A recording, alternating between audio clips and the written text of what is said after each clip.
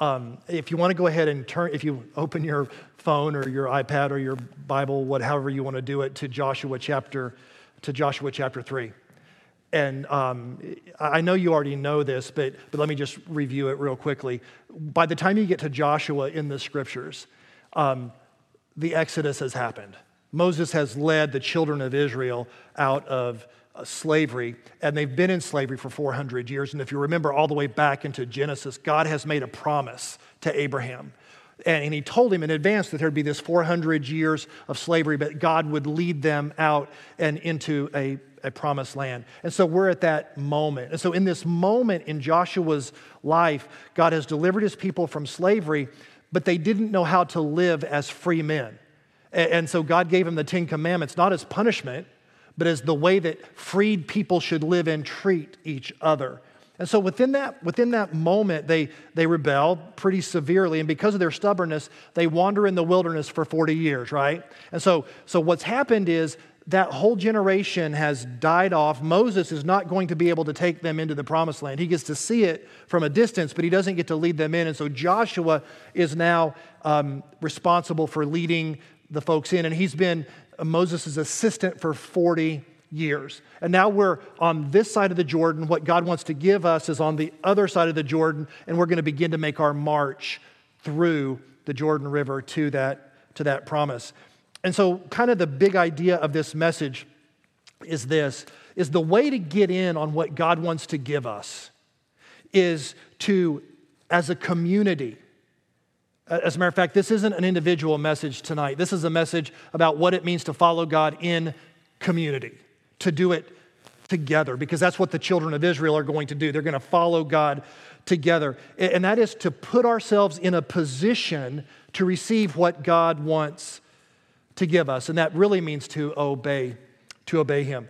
I know you already know this, but the Old Testament oftentimes does this. It gives us a picture of what we will later see in the New Testament taught as a principle or as a learning from Jesus. And here's what I want us to remember, that the Exodus journey out of Egypt is a picture of our journey out of slavery to sin. So the children of Israel are led out of Egypt in order to learn how to live free in the promised land. And so for us, the reason this is an important message is because God has led us out of slavery to sin, and he's leading us into the promised life. And so here's what I want us to see. There are things we can learn about how the children of Israel entered the promised land that are clues to how we need to enter the promised life. And here's what I want to ask you. I know if you're at church on a Wednesday night during COVID, that you're a follower of Jesus. Okay? So can I ask you to do this? Can I ask you to try to listen with ears that aren't longtime church members? Can I ask you to try to listen from a position of not already knowing everything, but trying to remember what it was like when you began following God? One of the things that I want to just kind of try to draw a metaphor from is in 1986, there was a movie that came out called Hoosiers. And if you're a basketball fan, Hoosiers is like this classic movie. And there are some people in the room that are too young to even remember 1986. But what I want to say is if you haven't seen it, it's a great movie about a basketball team who was the most unlikely basketball team in order to win the Indiana State Championship. But this little backwater community, they get to the championship, and when Gene Hackman, who plays the coach, sees their faces when they see the campus and the auditorium, he does something really interesting. He takes them in and he has a tape measure. And in the tape measure, what he does is he goes over and he has a measure how far it is from the hoop to the ground. And guess how much it was? 10 feet. Then he measured from the free throw line to where the hoop was, and guess how far that was? It was 15 feet. Because here's what he wanted them to see. The arena that you play in may look different, but the rules of the game and the dimensions of the game and the basics of the game are still the same. Okay, you see it coming? The arena that we are living in today may be different, But the basics of what it means to follow Jesus, the goal is still 10 feet from the ground. The free throw shot is still 15 feet. I mean, following Jesus really hasn't changed. And so we need to remind ourselves about what that looks like and what it means. And so as we jump in to the passage, here's the question I want us to ask is, how does a community of Jesus followers model a life of faith together? The first thing they do is this. The first thing they do is to pursue God's presence together. They pursue God's presence together. I want you to see it in the text. Here we go. Early in the morning, this is Joshua chapter 3, verse 1. It says, early in the morning, Joshua and all the Israelites set out from Shittim and went to the Jordan, where they camped before the crossing over. After 3 days, the officers went through the camp, giving orders to the people. Here are the orders. When you see the Ark of the Covenant of the Lord your God and the Levitical priests carrying it, you are to move out from your positions and you are to follow it. Then you will know which way to go, since you've never been this way before. But keep a distance of about 2,000 cubits between you and the ark. Don't go near it. Joshua said to the priests, take up the Ark of the Covenant and pass on ahead of the people. So they took it up and went ahead of them. The ark is prominent in this passage of Scripture. And it's prominent, and see, I know that you know this, but let me say it. The ark is a piece of furniture. It's a box, gold coated with a lid on it that's called the mercy seat, with angels facing each other, bowing down. And inside that is the Ten Commandments and some various other articles. And the mercy seat is on top of, it's the lid, if you will. And so on the Day of Atonement, blood is sprinkled there for the forgiveness of sin for the nation of Israel. And God has told Moses and Joshua, when I'm going to speak to you from the top of the ark. I mean, it's the representation of the promise of God. So from a physical view, it looks like a piece of furniture. But from a spiritual view, it's a reminder to the people of Israel that they're in relationship with a covenant God who is for them. Now, what's important about this is that literally the fact that the ark goes before them means that God is literally, like Joshua is the commander, but God is in charge. God is leading the people. He's not only out in front of them, but He is with them. Now here's the point. God's plan is to take you and me to places we have never been before. And the way you get to where God wants to take you is you follow Him. You follow Him. Because following means trusting. But here's the problem. Most of us get impatient with God's timing and we get out in front of Him. And can I hear an amen that when we get out in front of God, we mess things up? We usually get impatient with His timing. Here's a spiritual piece of wisdom. God doesn't need our help, but God wants our obedience. So He doesn't need our help to cross the Jordan. He doesn't need our help to get to the promised life. Because listen to me, even sincere things done the wrong way and at the wrong time are still the wrong thing. It doesn't matter how sincere you are. So what does it mean to pursue God's presence? It means that you value who God is. It means that you desire Him. It means that you have, it means that you have affection for God.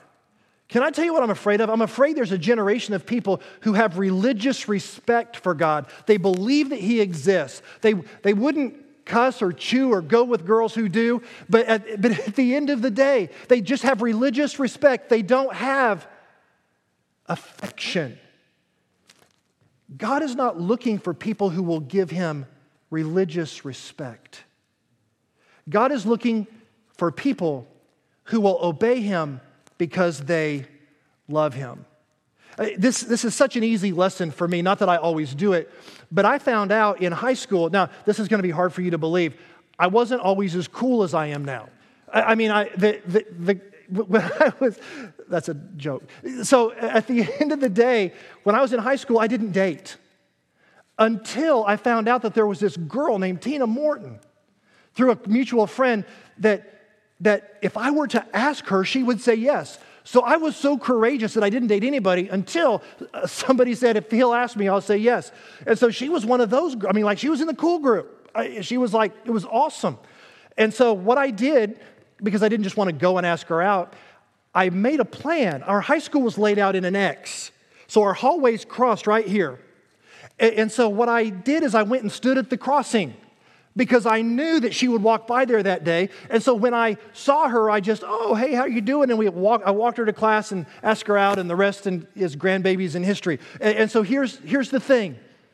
How do we pursue God's presence? We go to where our life will most likely intersect with God's. See, nobody had to tell this guy that if that girl liked him, he ought to go to where she is. That's why religious respect will not move you to obedience, but affection for God will move you to obedience.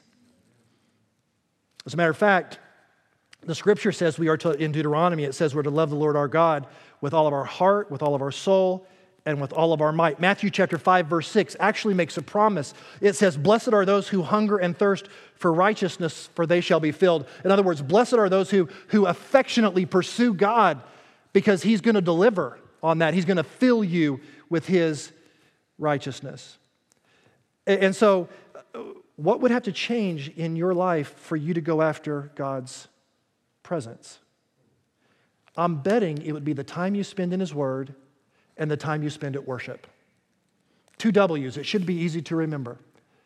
So what is your plan for tomorrow? Like, how will you start your day tomorrow to make sure that you're at the intersection of where your life and God's life will touch each other tomorrow in a way that you just don't show him religious respect, but you actually communicate to him that you have affection for him in your heart, mind, soul, and strength.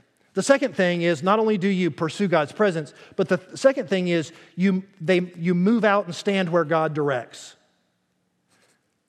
You move out. Listen to what the scripture says. And the Lord said to Joshua, tell the priests who carry the ark of the covenant, when you reach the edge of the Jordan's water, go and stand in the river. Joshua said to the Israelites, come here and listen to the words of the Lord. This is how you will know that the living God is among you, and that he will certainly drive out before you the Canaanites, the Hittites, the Hivites, the Perizzites, the Girgashites, the Amorites, and the Jebusites. See, the ark of the covenant of the Lord of all the earth will go into the Jordan ahead of you.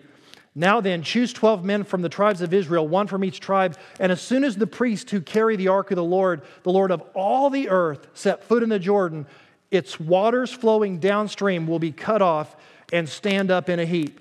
God is saying, as you enter the promised land, here's how you know that you're going to be able to defeat all these other people. You're going to see the water part. So the water parting was the guarantee. Now remember, this is a sermon about God delivering on a 400-year-old promise. God is a God who delivers on his promise. The Jordan is at flood stage. Here's the problem. What God had promised them is on the other side of a big obstacle. Isn't that life?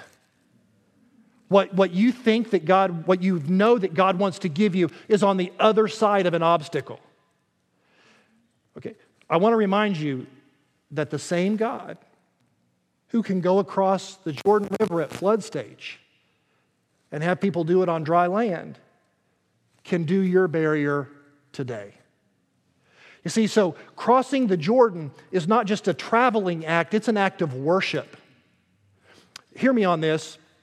The only way to discover that God is faithful is by taking the steps he has told you to take and watch what he does. The only way. That's the only way. And can you go here with me?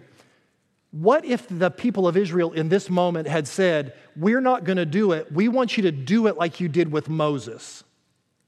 Because with Moses, the water was parted before they ever stepped in.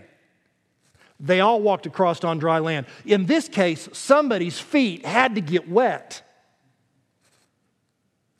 And so the priest stood in the water, and it says it backed up, but it doesn't tell us, did they go knee deep? Did they go neck deep? It doesn't tell us how far they had to go in before the water was completely backed up. But think about this with me. This is amazing. It gives us hope as parents and as leaders. The priests got their feet wet, but they stopped in the middle, And maybe the first couple of rows of the other people, maybe it was still muddy by the time they got there. But if there were 2 million people in this parade, like some people think, most of the people went through on dry land. Listen to me, parents and church leaders, how you follow God matters.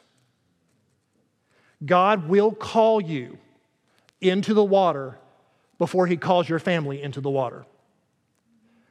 And I don't know how it works. What I know is that God is a faithful God. And that when you are doing the basics, these things we're talking about, somehow in your wake,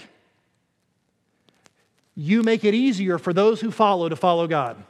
It doesn't mean they always will, but you have done what you're supposed to do. As you follow God, you have created a path that makes it easier for people behind you to follow Him. So what does it mean for you to stand in the river for your family or for your church? I'll leave that question hanging out there. You need to wrestle with that. That's a question you need to figure out for yourself. What's the last thing that God has told you to do? Maybe that's what you need to go back and do. The third thing is this. They expect God to act faithfully together. Joshua chapter 3 says this. So when the people broke camp to cross the Jordan, the priest carrying the Ark of the Covenant went ahead of them. Now the Jordan's at flood stage all during the harvest. Yet as soon as the priests who carried the ark reached the Jordan and their feet touched the water's edge, the water from upstream stopped flowing. It piled up in a heap. That would have been so cool to see. It had been like on the Weather Channel. A great distance away at a town called Adam in the vicinity of Zarethan, while the water flowing down to the Sea of Arabah, that is the Dead Sea, was completely cut off. So the people crossed over opposite Jericho. The priests who carried the Ark of the Covenant of the Lord stopped in the middle of the Jordan and stood on dry land while all Israel passed by until the whole nation had completed crossing on dry land. So how did things go? Exactly like Joshua expected. Joshua was not surprised that God did what He said He would do. Can I just say to you, we need to have a little bit of spiritual imagination. In Joshua chapter 3, verse 5, it says, consecrate yourselves, for tomorrow the Lord will do amazing things among you. I contend that God is still doing amazing things among us. We're just too busy to see it. We don't pause we give credit to everybody else or anything else, but not God. God is still the God who invades human history. We're not deists. God didn't start this thing and walk away. God is involved in history, taking us to the conclusion that He desires. So, what are you expecting from God? There's two parts in every journey that are hard. The first step and the middle. So I want to encourage you, if God's calling you to take a first step, go ahead and do it. If you're in the middle, you've taken some steps, but you're in the middle, can I just encourage you, don't stop. Don't stop. Fourthly, and then we're done. They mark the moments of God's faithfulness together. Scripture says, choose 12 men from among the people, one from each tribe, and tell them to take up 12 stones from the middle of the Jordan, from right where the priests are standing, and carrying them over with you, and put them down at the place where you stay tonight. And the priests came up out of the river, carrying the Ark of the Covenant of the Lord. No sooner had their feet set on dry ground than the waters of the Jordan returned to their place and ran up flood stage as before. Verse 21, He said to the Israelites, in the near future, when your descendants ask their parents, what do these stones mean? Tell them, Israel crossed the Jordan on dry ground. For the Lord your God dried up the Jordan before you until you had crossed over. The Lord your God, listen to this, the Lord your God did to the Jordan what He had done to the Red Sea when He dried it up before us until we had crossed over. You know what it's saying? It's saying when God acts, give Him credit. Brag on God to generations. Brag on God. These memorials were not celebrations of human achievement. These memorials, these rock piles, they were celebrations of God's faithfulness. Listen, in the Bible, miracles are signs of something that's very important. the who of the miracle, not the what of the miracle. Now, if I was blind and Jesus healed my eyes, the what's going to be a big deal. But what the scripture is saying here is that if I'm a faithful person who's affectionate for God, I'm going to realize I can see because of a who, not because of the mud that was put on my eyes. You see, without memorials, we forget the events and experiences in our life that are spiritual markers. And can I say to you that this is what the writer is saying? God's faithful to us in the past, his faithfulness launches us into the future he wants us to have. So memorials are launching pads to God's future faithfulness in our life. That's why we have baptism. Baptism reminds us that it's the death, burial, and resurrection of Jesus Christ that is the power of the gospel to change us. The reason that we have the Lord's Supper is to remind us that Jesus is coming back. We have those memorials not just because we're giving religious respect to Baptist life, it's because there's a living Savior who is very much involved in what we're doing. When I think about the spiritual markers in my life, I think about being at Ridgecrest right after in the early 2000s. And our family was at a place where I was having to decide about where kids were going to go to school, where we were going to live, what church were we going to go to. I was working for the convention at the time, and we were up on top of Rattlesnake Mountain. If you've ever been to Ridgecrest, you've climbed Rattlesnake. Anyway, and so my son was young. He was up there throwing rocks off a rattlesnake. I'm up there praying, God, what do you want us to do? I'm not making this up. I get a phone call. I get a phone call from a company in Atlanta that says, will you come and do this thing for us? That was the amount of resources that we needed to be able to make the decision that we believed was best for our family for 20 years. And on Ridgecrest, North Carolina's Rattlesnake Mountain, I said yes, picked up a rock and took it home, and that rock is on my desk today. God's never done that again. I've never been on Rattlesnake where the next part came. But that little rock is a launching pad whenever faced with something that we don't know how we're going to do it. I remember. So here's my question to you. What are the testimonies that God might want you to excavate in your life that maybe you have forgotten about? What are the memorials? You can go back and build a memorial even if you didn't do it now. Then you can go back and build a memorial. Because to move forward in times like COVID, our current situation needs to be run through the filter of God's past behavior. Our current situations need to be run through the filter of God's past faithfulness to us. Because we shouldn't be surprised when God acts because he said he would. So, what do we need to remember? There's a generous God who has a future he wants to give us. God will conquer barriers with you that you didn't know could be conquered. You will learn to trust him deeply when you allow God to get new glory in your life. I close with this quote from John Piper. John Piper says that the critical question for every generation, and every generation, is this: if you could have heaven with no sickness and with all the friends you have ever had on earth and all the food you've ever liked and all the leisure activities you've ever enjoyed, and all the natural beauties you've ever seen, and all the physical pleasures you've ever tasted, and no human conflict or any natural disasters, could you be satisfied with heaven if Jesus was not there? Because you see, the promised land was not about physical comfort. It had some of that in there. It was about a community of God followers dwelling together in biblical community, glorifying him with their lives. That's what it's always been about. The rim is still 10 feet. The free throw line, the rim is still 10 feet. The free throw line is still 15 feet. You're in a new arena. The basics of what it means to follow God haven't changed. Let's pray together.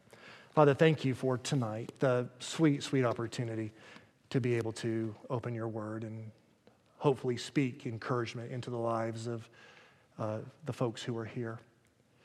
And so, Father, as we live out our days, help us to pursue your presence. Help us to observe your faithfulness, and help us to mark the moments so that the next generation will know that you are God. In Jesus' name we pray. Amen.